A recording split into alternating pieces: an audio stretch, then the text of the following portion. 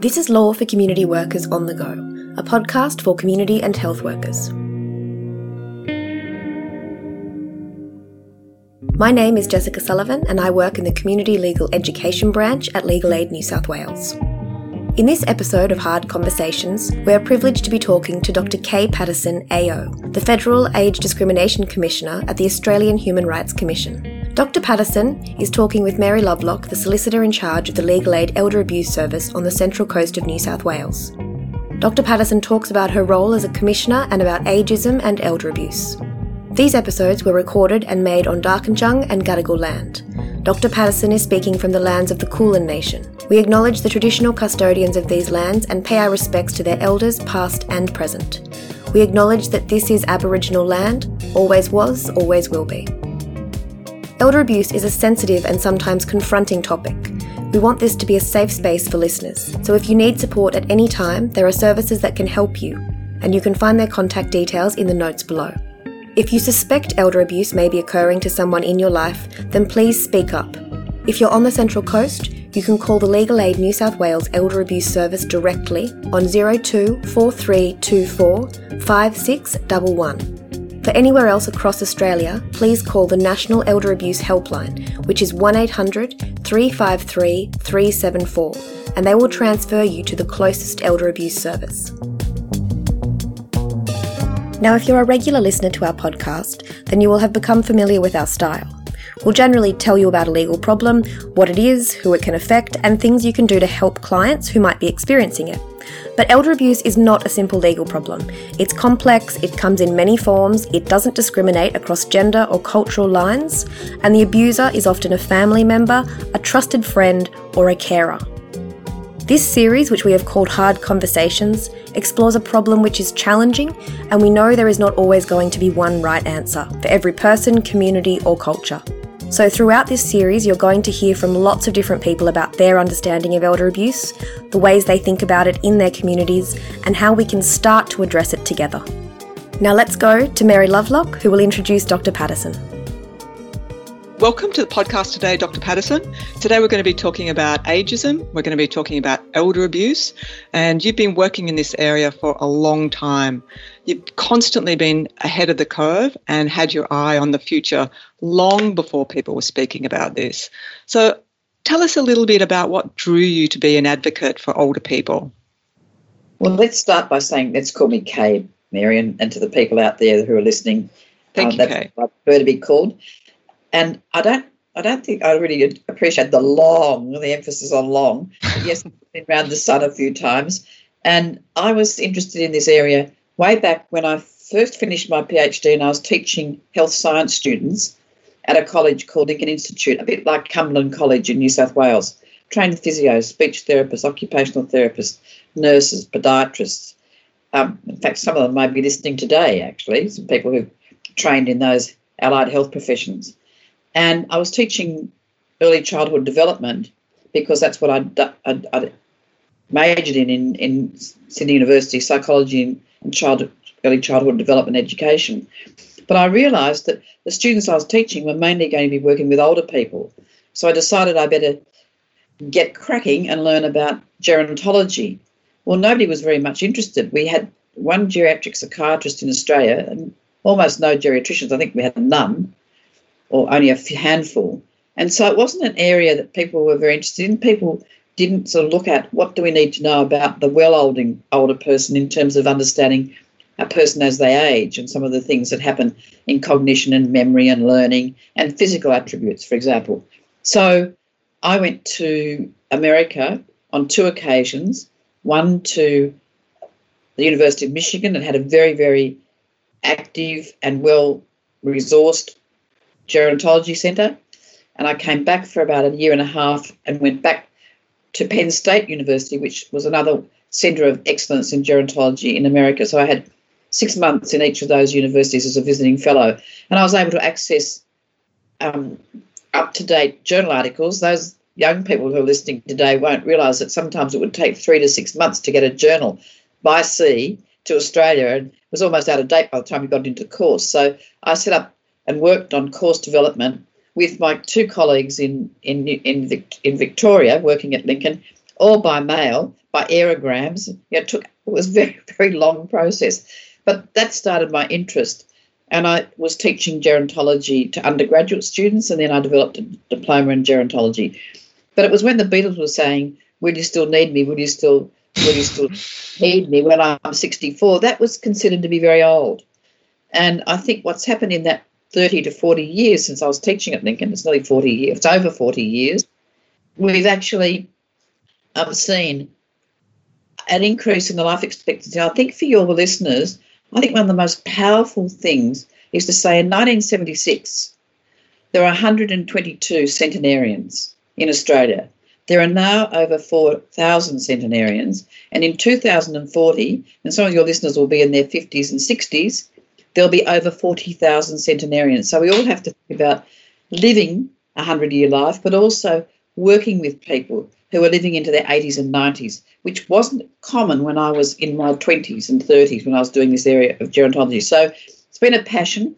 I then got into politics, a bit like Forrest Gump, because some women in Victoria thought I should use my skills, having worked in 3 universities or 3 tertiary institutions, having being interested in ageing and health, which were federal issues, and they supported me to go into Parliament. And I pursued issues affecting older people for my 21 years in the Senate.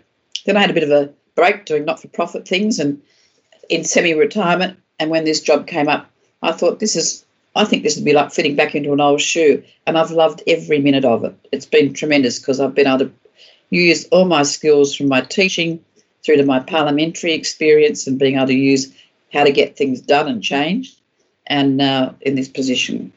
As Commissioner, you're a passionate advocate for older people, and I read that you have a particular focus on elder abuse, homelessness, and seniors in the workplace. All 3 of those areas have a relationship with ageism. And most people understand ageism to be the stereotyping of people based on their age. But would you like to expand on the definition and talk to how you view ageism in our society?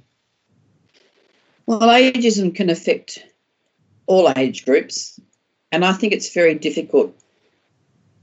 Young people, when I was 25, I had a dinner party for a friend of mine from England who didn't have a lot of family or people around. She was 32, and I asked 5 or 6 people to come to dinner.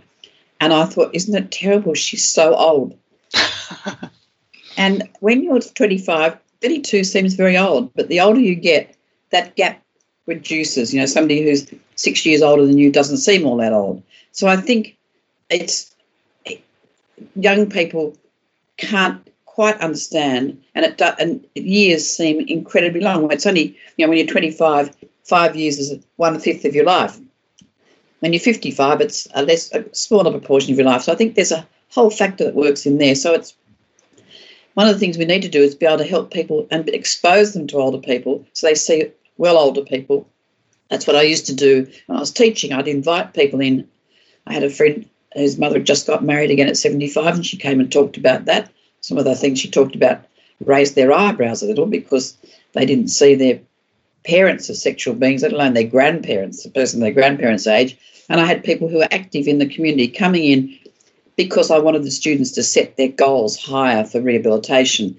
But if they'd only been exposed to one grandparent who was elderly and not well, or only one grandparent who was ageing well, they didn't see that as a norm. So I think, and then we're going to just have ageism which is pervasive and pernicious, where people are sort of fed the myths and believe them. You can't teach an old dog new tricks. Old people are stubborn and don't want to change.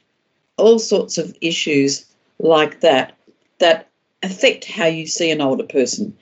Look, there was a UK Centre for Ageing Better had a report, and in it they described the ageism, I think, in a very interesting way. They did this article called Doddering But Dear, and they were looking at examining age-related stereotypes. And I think they've come up with one of the best definitions of ageism. And they say ageism is a combination of how we think about age, the stereotyping, how we feel about age, prejudice, and how we behave in relation to age, discrimination. So it's got 3 components. And I also talk about ageism being benevolent or malevolent. And sometimes benevolent can overprotect people and take away their autonomy and their agency. And I'll just give you one example. And some of your listeners maybe need to think about how they treat their parents. I went away with my family, my two younger brothers who are much younger than I am, and their families to Italy when we were allowed to fly. And they were going sledding. And I said, well, I want to go sledding too. Oh, we don't think you should. You could get hurt. I said, hang on, what about the kids? You've got a 15-year-old, 14, 15 and 16-year-old. They'll go faster and they could get hurt. And they started to overprotect me. And I suddenly thought, this is the beginning of the end. Mm. So I was about to go down to the first curve and I was fine. So then I was sledding all day. But I realised that was the first sign of just protecting you. And somebody puts their arm out to help you because of your age, not because I'm physically, most probably reasonably fit. And so I think that's what happens in aged care, for example. It happens in families. Oh, mum, you can't do that, or you can't travel overseas on your own. You know, we let kids go in skateboards and risk their life and limb, you know, zooming up and down on a skateboard, and they say, oh, no, you can't go out. So I think you can have benevolent overprotection ageism and you can have malevolent where people don't treat you with all your human rights and treat you, they may neglect you or they may abuse you, and then that's ageism in a malevolent form. So it's got many parts and it can take some different forms.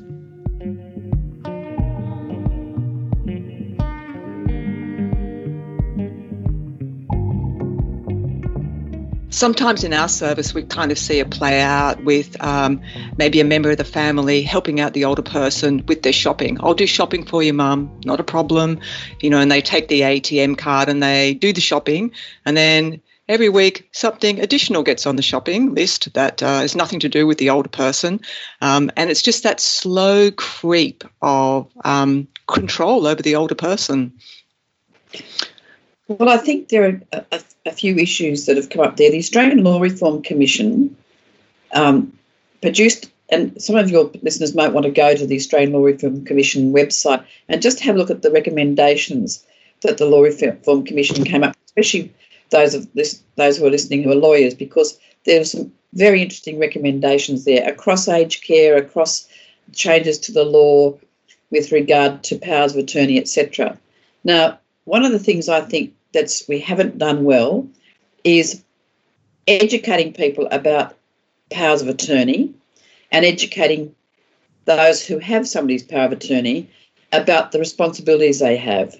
Now, one of the difficulties is that every jurisdiction has different rules about powers of attorney, and the Australian Law Reform Commission recommended having a harmonisation of those powers of attorney. Well, you would have thought we'd asked them to work out how to have every state secede. I mean, it's just been impossible. It's nearly 3.5 years. I constantly go to the Attorneys General who all tell me, oh, yes, we think it's a good idea. But as Anna Bligh from the Australian Banking Association, because they've got an interest in having a unified power of attorney, said, and her experience and my experience dealing with different jurisdictions in health and for Anna as a Premier, well, they say, yes, we agree, as long as it's our power of attorney. Now, there is a booklet that the government, federal government, funded for the public advocate in New South Wales, Victoria, to write, called You Decide, Who Decides. A very good booklet, which you can get from there, and it's on the public advocate's website, You Decide, Who Decides, and it talks about the things you need to think about before making a power of attorney. But blow me down, in the margin, they've got check with Western Australia rules, check with Queensland rules, check with New South Wales rules.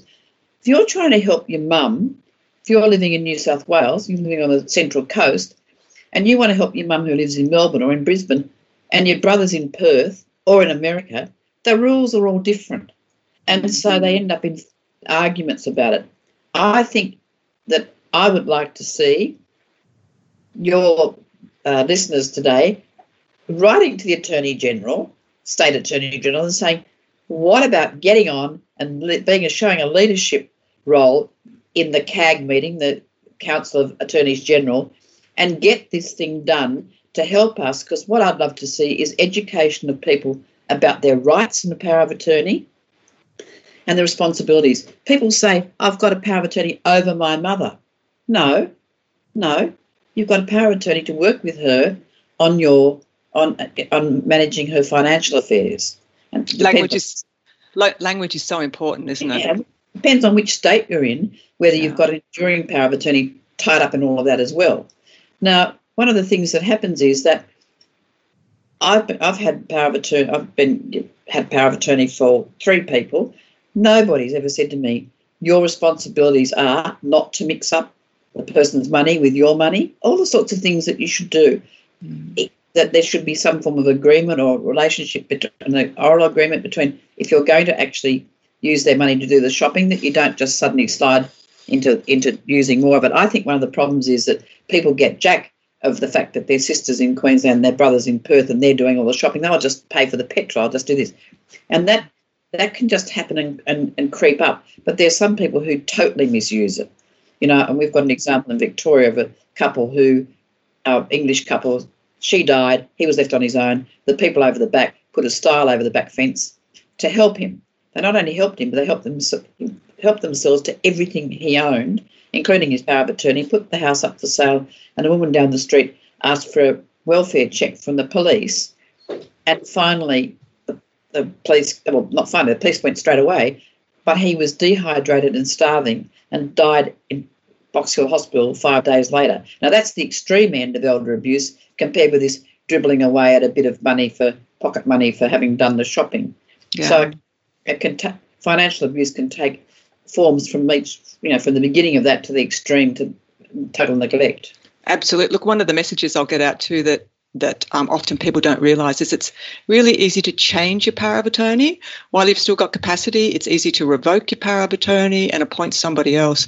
And so for our community workers who are out there listening and looking after clients where you suspect they're being financially abused, there's simple remedies for that older person. And Mary, I think when I go out and speak to large groups of older people, the comment that I get when we're having morning tea or standing around afterwards, I'd say more often than anything is, the thing I've learned today is I can revoke my power of attorney. I didn't know that. And I think they feel that once they've given that away, that's gone forever. That's the sort of education. If we had a national power of attorney, you could have bot chats teaching people about the sorts of things they need to consider before they write their power of attorney. But I also think we need to train those people who witness powers of attorney, and I think we should be tighter on who witnesses it, to say you need to give the people this information when they're witnessing it, and give the person who's making the power of attorney some information to give to the person to say, here's your responsibility. If you don't do it, I'm going to change it. You're a great advocate on this cause, Kay, and I've heard you speak many times about this, because we know that lack of planning ahead documents can lead to financial abuse, and often, ageism sits behind financial abuse, with the person in the family sort of taking advantage of the older person. But I was just going to say, ageism is not the sole cause of elder abuse, but it's a definite contributor. And I was just going to ask you a bit about, in your experience, how do you see ageism contributing to elder abuse?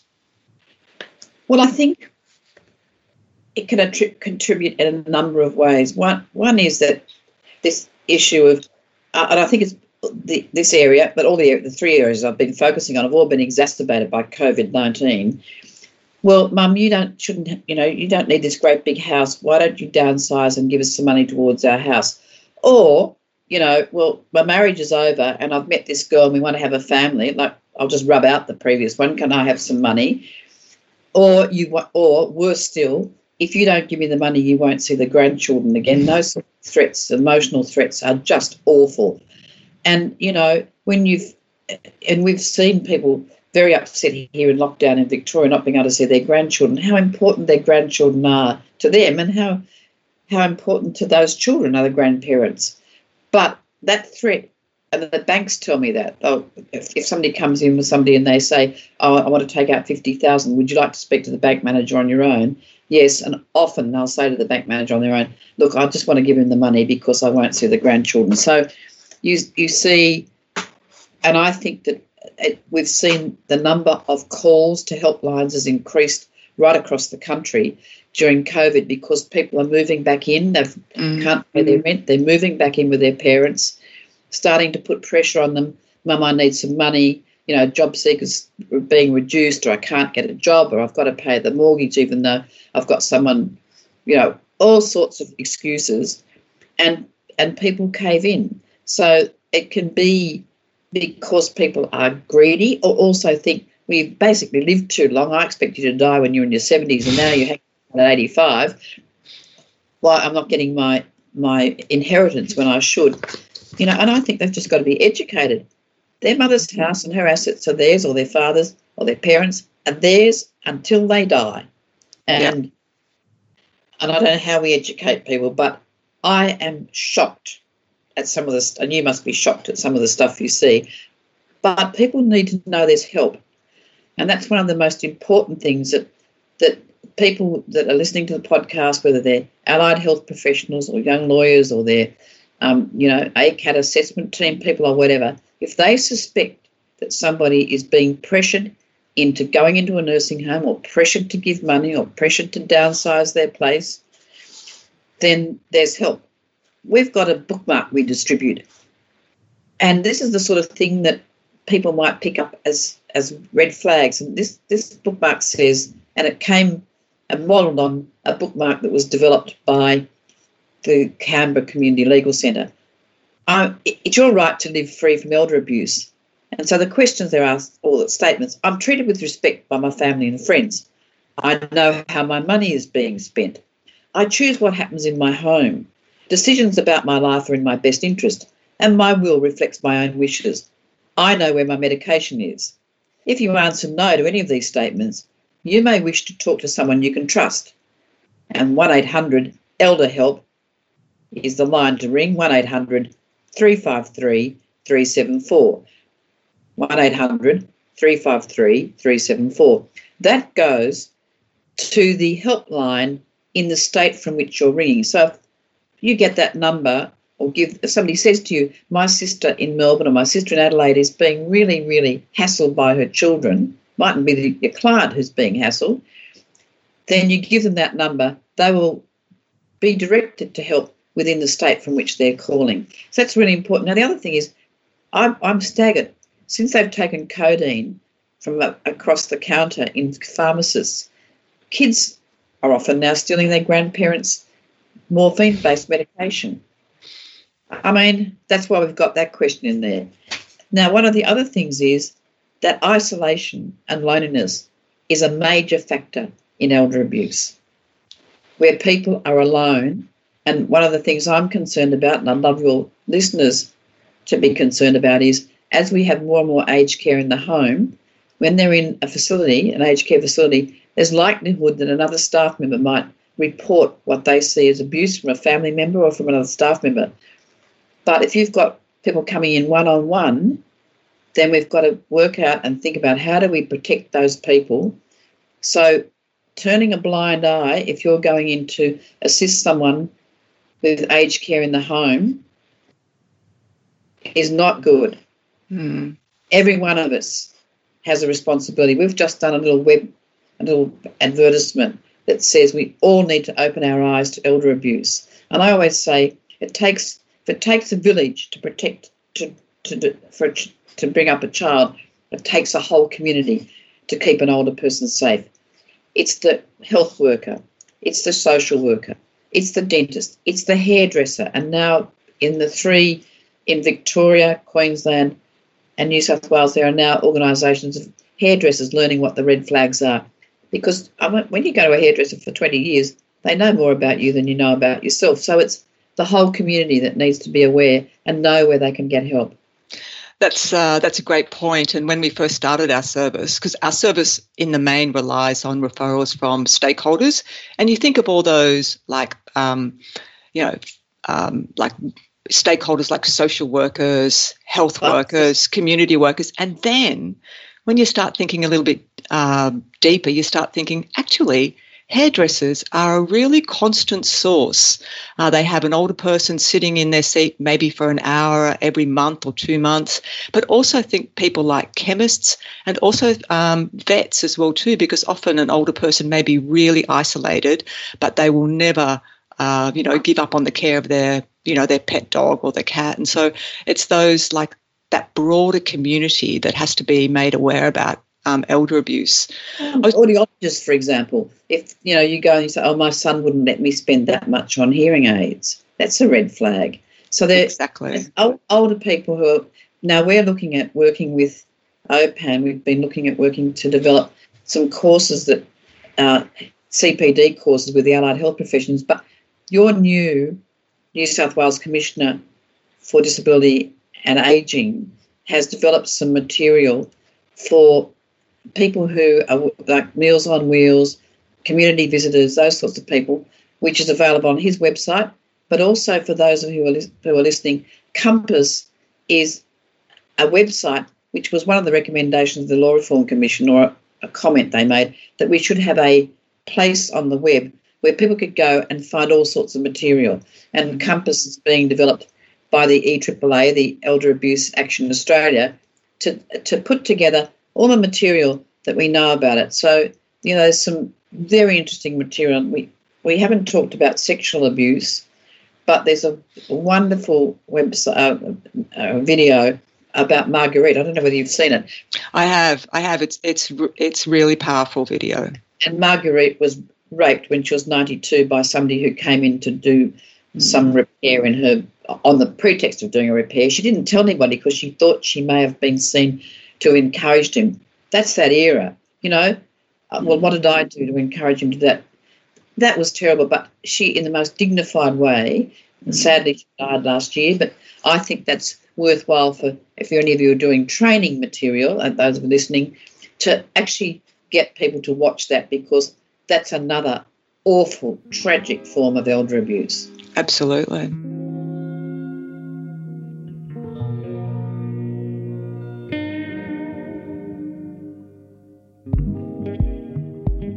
Look, we've spoken a little bit about ageism and its relationship to elder abuse.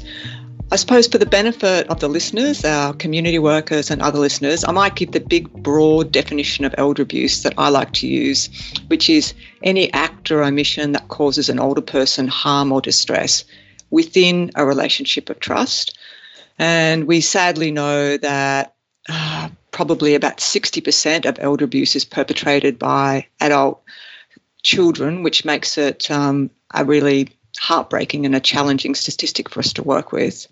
But I just thought I might ask you, Kay, to expand on the definition and perhaps how you view elder abuse in society, and also discuss any opportunities for change. Well, the Australian Institute of Family Studies has been commissioned by the federal government to do a scoping study on the definition, and a study, or develop a study, and also to engage in a prevalence study, because Canada and Britain had done a prevalence study. We rely on World Health figures, and they're very, very sort of elastic. It's between 4 or 14%. So it's going to be a very hard thing to do, because I think there'll still be a lot of hidden elder abuse, but at least it'll give us some sort of beginning of an understanding. But really what we've got to look at is how does it covers a whole range of things. It can be financial abuse. It can be all of these things together. It can be physical abuse. And so people need to just notice. And one of the things that interested me was, in my training as child developmental psychologist, we were shown some videos in the 1960s of children who'd been abused, black and white, 16mm film. Our professor who showed us was lambasted by everybody else in the department. This is alarmist. She's showing them this American film with children who've been abused. It doesn't happen in Australia. Well, that's the sort of position elder abuse was about 8 to 10 years ago. A, it was family business, and B, it didn't happen. People wouldn't do that to their parents. Psychological. You won't see the grandchildren. You're the worst mother that you can ever have on this earth. All those sorts of things.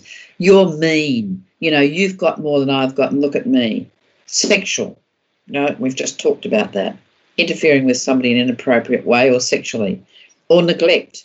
And neglect's another one. We had one story of a man locked up in his bedroom by his niece who'd moved in with him, and he was sending little aeroplane messages, trying to fly them with little bits of paper he had, and one got into the next door neighbours and said, help me, I'm locked up. That's how he got the message out. Now, I keep thinking I need counselling after some of the stories we hear, but hopefully we'll see from the prevalence study just how much and what type of abuse there is. So, as I said, sometimes that approach of being benevolent, protecting me, could end up taking away my independence. So it can be locking me away a bit, not in a nasty way, but, and one of the other symbols is not letting relatives visit or friends visit. Isolation, yeah.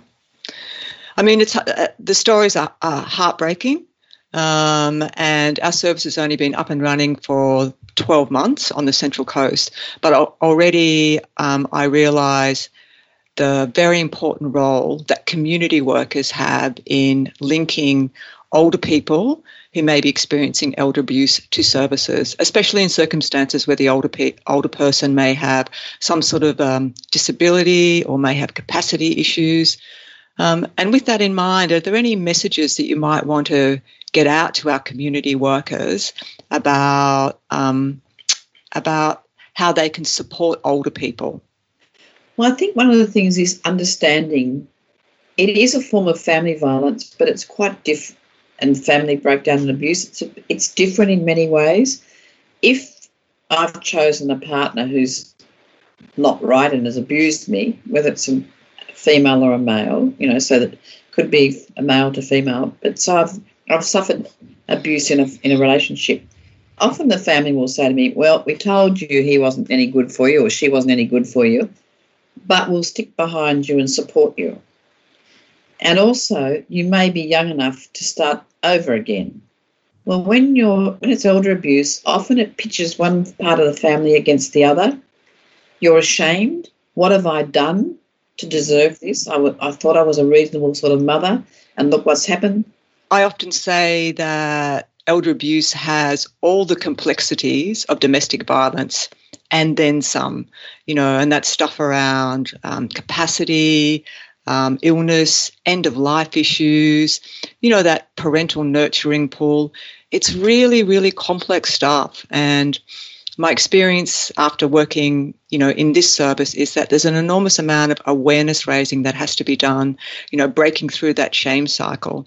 The National Australian Research Institute did a very in-depth qualitative study some years ago with 28 people who had been quite significantly abused. And they said, what do you want to happen? And this is the debate that goes on in the community about should it be a criminal offence or should it be, not criminal. And they all said, look, we don't want them to end up in court, but we want recompense for what they've done. We want the money back if it's money or an apology. We want them to have help for what's driven this, either that's their greed or their mismanagement of money or their addiction to alcohol or gambling or whatever it is. So it maybe is quite different in the terms of what recompense or the way you try and correct that or get it back. The other thing is that we've seen now that family mediation has been much more a part of dealing with this rather than a legal approach. Mm-hmm. And we're seeing Family Relationships Australia being funded to do it. We're seeing other organisations being funded to look at how can we mediate this and get the family back on a more even keel and footing, respecting the dignity and the will of the older person who's been abused. So I think there are a lot of things that we can be done, and I think that we need to say to older people, there are remedies for this. Mm-hmm. We can help you, and there is help available.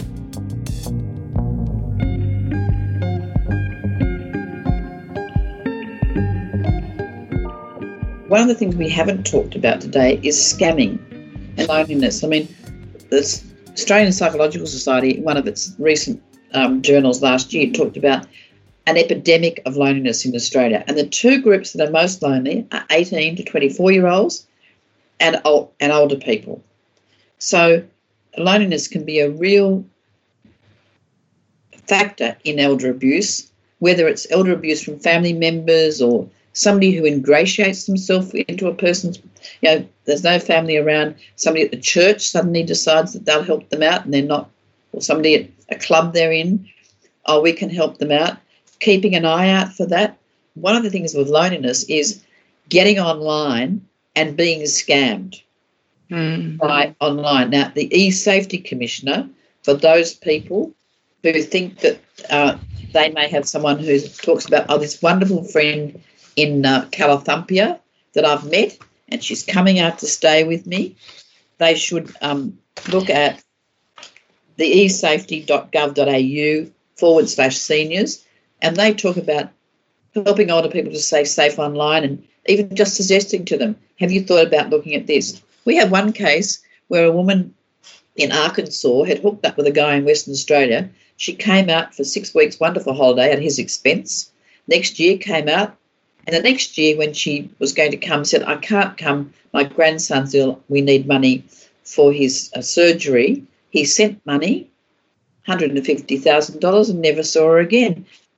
Just listening to somebody, if they start saying, I've met this wonderful person in, California or Calathumpia or wherever else, that's another sign that you should be thinking about, or even saying to the family, do you realise that he's online with somebody? And I'm now involved with Australia Post, looking at how Australia Post, because people can do their banking there and they can use Western Union to send their money off. So banks have got a role to play and Australia Post has got a role to play. For community workers that are hearing these stories, they're a great reminder that, that older people can be more vulnerable in relation to those romance. Well, we're all vulnerable when it comes to romance. That's the truth. But people who are isolated are more vulnerable. One of the things I was going to say is that COVID has increased isolation for many people, older people, and sometimes it's reduced face-to-face services. But one of the good things that I think has come out of it is a greater emphasis on reaching out to older people, and I think that's something that I hope continues, because what you say is messages around elder abuse is a community issue. We need to tackle it as a community. We need to speak out about it as a community. So I think that, maybe something good might come from COVID, like a renewed focus on supporting older people and reaching out. I was going to give you a question that says, what's on your big picture wish list? If you had the opportunity to change anything to improve the lives of older people, what might be some of the things that you would like to identify? Well, the list is very long and I have many hours of the day, but I would love to see a harmonisation of powers of attorney so we could do a national education for everybody, but in particular for the core community. It's difficult enough, this booklet, you decide who decides, for people who speak English as their first language. It is almost impossible to get to the core community in that sort of detail. But you could, if you could have one power of attorney or one lot of enduring documents and then have a national education campaign. I would love to see that. I would love to see, and I'm hoping we'll see it, some CPD, some continuing professional development material for postgraduate people in the allied health professions, but also at TAFE level and the level that Commissioner Fitzgerald's developed for people who are in contact with older people. I would recommend to any of your listeners, at whatever level you're meeting with people, there's a lot of information there and a lot of help, particularly for people in New South Wales. I would also love to see an education program or a way of, before somebody signs off, that they've said, my person or the people to whom I'm giving this power of attorney have gone through this training program online with me to see what their responsibilities are. That's the end of my formal questions, Kay, but are there any other, messages that you might want to get out at all on the podcast? You can make a huge difference to a lot of lives, but if there's even one life that you've made a difference and directed them to get help, and to get help, sometimes legal help, maybe sometimes they do need legal help or mediation, you will have made a difference to that person's life. And they are the most vulnerable people in our community, and they deserve our protection, and they deserve us to have our eyes open. I don't think I could end this interview on a better note, Kay. I just wanted to thank you for, your generosity in speaking to us today, for giving us some great ideas, for sharing your experience, your wealth of experience. And I'd just like to thank you for joining us today, our community workers, and thank you to the listeners. There are a lot of voices and opinions to be heard throughout these episodes. We would like to thank everyone who participated and shared their opinions and expertise with us. If you'd like to join the conversation, please send us an email at elderservice@legalaid.newsouthwales.gov.au. And as always, if you or someone you know is experiencing or at risk of elder abuse, then please speak up.